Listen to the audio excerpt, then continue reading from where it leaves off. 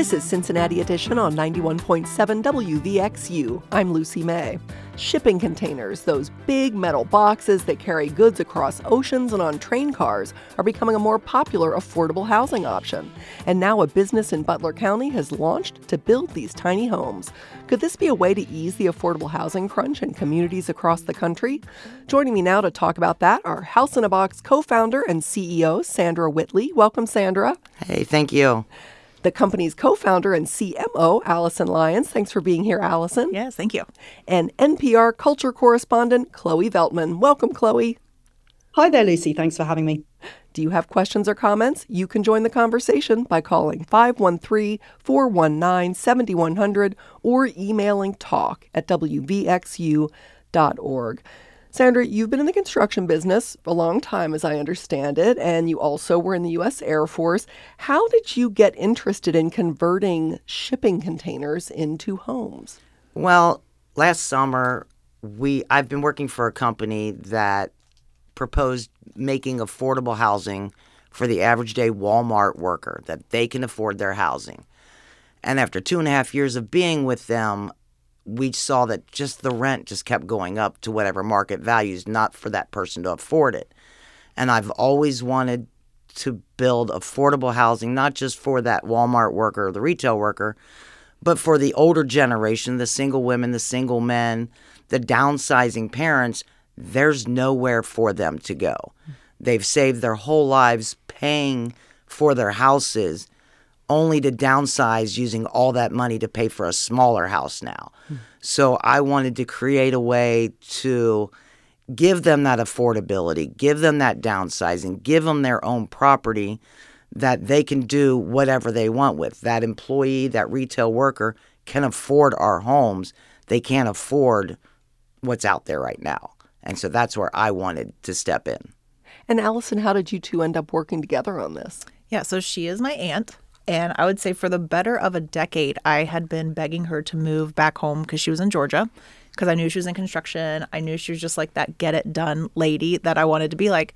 And it wasn't until after my dad died that she realized, like, okay, the rest of my family's still up here. We need to move back. And she approached me in August and with a couple other family members and said, hey, come around the fire pit. I have a business idea. And she said, we're going to make houses out of shipping containers, and it's called House in a Box. So I'm saying, okay, well, we need a logo and we need a website, and let's do it. Because we were both like, that dream that I've been asking for was here, and it was finally happening. Oh. Chloe, how long have people been converting shipping containers into homes? Well, this whole thing has really not been around for too long. The first reported instance of shipping containers being converted into housing was 1987. But the idea of making these steel boxes habitable had actually been around for a couple of decades before that. It was actually a trucking company owner by the name of Malcolm McLean, or maybe McLean, I'm not exactly sure how he pronounced his last name. He invented the shipping container in 1956 because he had this idea that the vessel for storage itself needed to be transportable, not the goods within it. And then eventually in the late 60s, you get this whole idea of the standardized 20-foot size. And then from there, that's where people started to come up with great ideas for how to use them besides shipping goods. And Chloe, is this becoming more popular to use these for building homes or other structures? Oh, definitely. I mean, there are businesses across the country and, both for-profit and non-profit along the lines of House in a Box. But also, shipping containers are being used in other kinds of ways beyond housing too. Mm-hmm. What are some of those other ways? Oh, my goodness. So many different things. Well, I mean, they're used on farms, for example. A lot of farmers use them to kind of store hay and other things simply for storage. They're very, very popular for storage of people's stuff as well. You see these in very sort of urban settings, but also you see these wild kind of art projects as well. I spent time with the sort of OGs of the shipping container architecture space, a couple of Italian architects who are based in New York City called Ada Tolla and Giuseppe Lignano. And they've done everything from creating these huge affordable housing complexes and art schools and such out of shipping containers, but they also do visual art projects. For example, there was a recent show that they did in San Francisco where they exploded a shipping container to sort of look inside and give an impression of this building material that they've worked with for a long time. Oh, how interesting. Sandra and Allison, I don't know which of you want to take this, but Sandra, you mentioned that your inspiration was really building housing that's affordable for people. Do you see a need for that in Butler County in particular? I mean, is that something that Butler County needs more of? Yes. If you look at the average home prices and the average rental prices, it is unaffordable for a retail type worker. They're literally using all their money just for rent. And then you don't have money for schools, you don't have money to get better educations, all those things. So if, like City of Hamilton, their average rent is $867, but the average home price is $210,000. If you go to what a mortgage is on $210,000, it's probably going to be somewhere around $1,500. That's their monthly salary. Whereas I can provide them the same thing for almost half the price, depending on where you get your land. You find it in the city of Cincinnati where the average rent is $1,345. That's somebody's entire salary for the month. Up where she lives, up in Mason, the average rent is $2,000 a month. Nobody can afford that. And a home price of $439 average. Wow. So was that part of what got you so interested in this too, Allison? Just knowing how expensive homes were, kind of near where you are? And I think back to when my husband and I first got married, what we got pre-approved for, like the math did not math. And I did not understand how a bank was willing to give that to a couple early 20-somethings with what we were making. So I love the idea that, A, that we're working together, but B, like we're offering a solid home. Because everyone has to check the box of, okay, I need a place to live. So, but it's kind of like a three-legged stool. Like it needs to be affordable. If you can't pay for it, you're not going to be able to have it. It needs to be safe. So it needs to be well built, preferably in a place that you feel safe, but then it also has to be attainable. So geographically, is it where you want to live? Does your government allow it? Like we're finding widely varying stances from different counties and cities of if they'll allow these, if so, what the square footage has to be. So my goal is to really build that three-legged stool with her and make housing that, sure, it's trendy, but that's really not what we're about. We're about taking something that's already a structure, right? So you're immediately under roof. And part of our model is actually getting our customers in on the action where if they are handy at all and they want to take on some of that interior finish work, we're willing to lower the price, take away that labor expense, give them all the materials, and then let them do the finish work and then also have that house pride where they built their own home just like, my grandpa, her dad did with the house that is still our Salmon's family hub today. yeah, kind of that sweat equity. Exactly. We have a caller on the line. Hey, Tom. Thanks for calling. What's your question? Hey, Lucy, just had a comment and a question. Comment being, just wanted to make sure everyone was aware of the new ADU, accessory dwelling unit law that just passed for the city of Cincinnati in October of last year that would make building structures like this a lot easier for Cincinnati property owners. And it's specifically set up to help with the affordability challenges. And then my question for your guests was how if they have any unique insight on how to overcome some of the architectural and structural challenges that come with building in the shipping container. Thanks, Tom. First, I think it's really interesting that Tom brought up ADUs because we were chatting about that before the show. Do you expect that to become an important part of your business, Allison? Yeah, I mean, obviously, primary residence is something we want to offer, but Sandra was saying earlier, like we just came from a potential client who is taking care of her young nonverbal autistic grandchild and she needs help. But she has a piece of backyard where it's perfect to put a small cottage and she wants us to build one for her and she's in Cincinnati. So Cincinnati, seeing what their citizens need, listening to the need, it's already helping out this one lady. And that's just one case of people that have called us saying, please help us. Yeah. I'll let Sandra talk to the... Yeah, what about and to answer his question, a shipping container, I can make it look like any house you want it to look like. So if you don't want that boxy look, I can put a shingled roof on it. I can put a metal roof on it. I can put siding on it if your aesthetics is more of your issue. I can take out walls on shipping containers a lot easier because they're steel. They still have that strength where if you go into your house, I don't want that wall anymore. Guess what? You just took out your load-bearing wall. My load bearing is my four corners and the sides, not the actual walls. They will carry the load, but it's a lot easier to convert it into, hey, I need another bedroom. Let's add a container onto it. Aesthetically, I can put brick, I can put vinyl siding, I can put, wood siding. I can put anything to make it look traditional, but that just costs money, whereas leaving it as a shipping container doesn't cost money, and I can paint it and make it look. It's like Lego for adults, right? Like you want to do an addition on your house. Normally you're tearing off an entire exterior wall to frame something in. You leave your structure intact until you got to cut the opening to attach the two. It's quicker. It's more efficient. It's immediately under roof, so you're not having to worry about rain days because there's already a metal roof over you. Yep. And the materials are the same you use in regular stick frame construction. We put wood framing in to hold your finished work up. Your appliances, your cabinets, all of those are the same as in any traditional house. It's just the structure of the house is different. Okay. Thanks for that call, Tom. We appreciate it. We have another caller on the line. Hi, Rob. Thanks for calling. What's your question or comment? Hi, my question is, isn't container living just reinventing the mobile home? And wouldn't those basic dimensions, aren't they basically the same? Thank you. Thanks for that question, Rob. What do you think about that, Sandra? The standard mobile home is actually wider than an actual shipping container, I think by like 2 feet. Shipping containers, the structure of itself is better than a mobile home. It's not on an axis, it's not on wheels, so you're not pulling up to it and pulling it back out. The metal used for mobile homes, trailers, is a lot thinner than what's on a steel shipping container because the shipping container has to last to go across sea. They have to be stackable to ship products across the countries and across the worlds, whereas you can't take a trailer and stack another trailer on top of it and expect the structure to withstand. So yeah, it's reinventing the trailer mobile home, but it's also giving a longer lasting time frame to that structure than a mobile home would give you. And it's way safer. So thinking about just the stats that I've looked up for container homes, they can withstand 180 mile an hour winds, Category 4 hurricane, F2 tornado.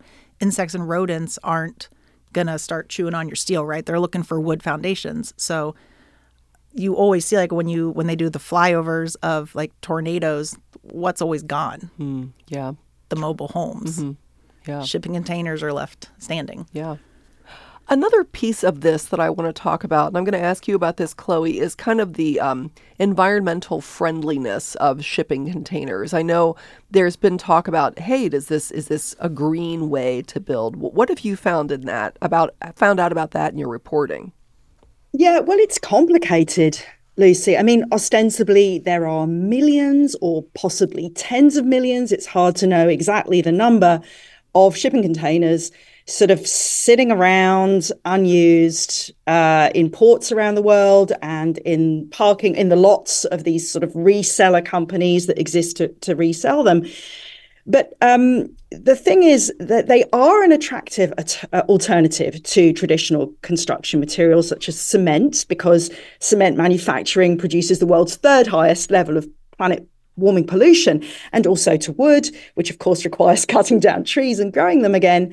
But here's the thing, the vast majority of people in the market for anything that isn't just a basic storage unit made out of a shipping container, for example, if you're trying to produce a home or an office or a coffee shop, apparently most people don't tend to buy these shipping containers heavily used because doing so doesn't make financial sense. There's too small a price differential between a used one, which can be under, $1,000, and a new one, which, will cost like $2,000 or $3,000. So apparently most people are opting for the new ones or the nearly new, in which case you're not really taking any shipping container out of this huge stockpile that's just sort of building up in particularly in Western ports around the world. Also, we've alluded this a little bit earlier, some municipalities, for example, Los Angeles, won't allow the use of containers that are damaged or that have been previously repaired or that are more than 2 years old in the construction of housing. Another big issue that we do come across, I hear, is that it is difficult to control their temperature. They can get very hot, they can get very cold.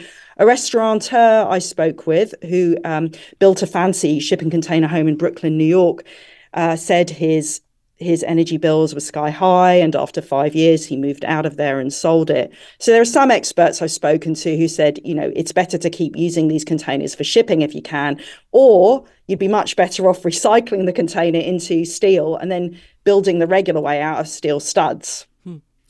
Sandra, what do you all use when you're using? Do you use new shipping containers? Do you use used ones? Our prototype was built with a used one. The only difference is you get a little bit of rust that you got to clean off and paint, and you might have dents in it. So we used an old one for our prototype so that people can see this is what you can turn an old shipping container into. If you don't mind a few dents, and they're not major or big or anything like that, and they're hardly noticeable once you paint them, then there's no issue. You can clean out the inside because it's steel. I can pressure wash the whole inside of a container out to get any contaminants that may have been in there. The other issue is we also insulate all our walls with the same insulation your stick frame housing has. And you could put a vapor barrier between it if you want to keep any moisture. And we've noticed over this winter where she was saying it was called very high expensive, we didn't have our unit hooked up to electricity yet, so we had no heat in our air. It was colder inside our container than it was outside because of our insulation kept that coldness inside. So in theory, you can look at it and say it's going to keep that heat inside also, which will keep it, because we do use the standard R13 insulation that every house is built with. And I believe that restaurateur in New York, I think he was in your article where he said he didn't have insulation in his home, right? Yeah, there was he mentioned there was no thermal heat the thing is, that's a high-end home that was built by the architects I mentioned earlier, the Italian architects Tolla and Giuseppe Lignano, for which it cost a lot of money, and perhaps he was expecting a different setup insulation-wise. I'm not sure. Well, we're going to continue our conversation in just a moment. And later in the program, it's been a long road to get there, but the Clifton Cultural Arts Center finally has a new home. This is Cincinnati Edition. This is Cincinnati Edition on 91.7 WVXU. I'm Lucy May.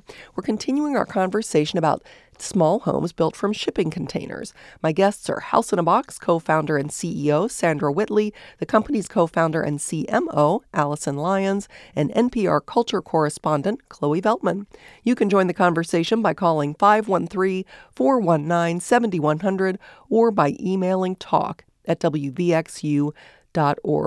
Allison, you mentioned to me during the break that you had some other points you wanted to raise about kind of the decision to use a new shipping container versus a used one. Yeah, so I think, there's a cost-benefit analysis to everything you do, and sometimes you have to weigh, well, while it has this cost, it also has these benefits. So when we decided after doing our prototype with the used, we looked at each other and said, we're going new for a few reasons, aesthetically, but also knowing that it doesn't have a past life. We don't have to worry about the toxic exposure if those studies have really come out to say that. So when we think about the eco-friendliness, we're thinking about the eco of the families living in there and their health. So that's something that we considered. Also, just from a structural perspective, by having nice square walls that are not dented, it allows us to do a different style of framing that makes the interior square footage bigger.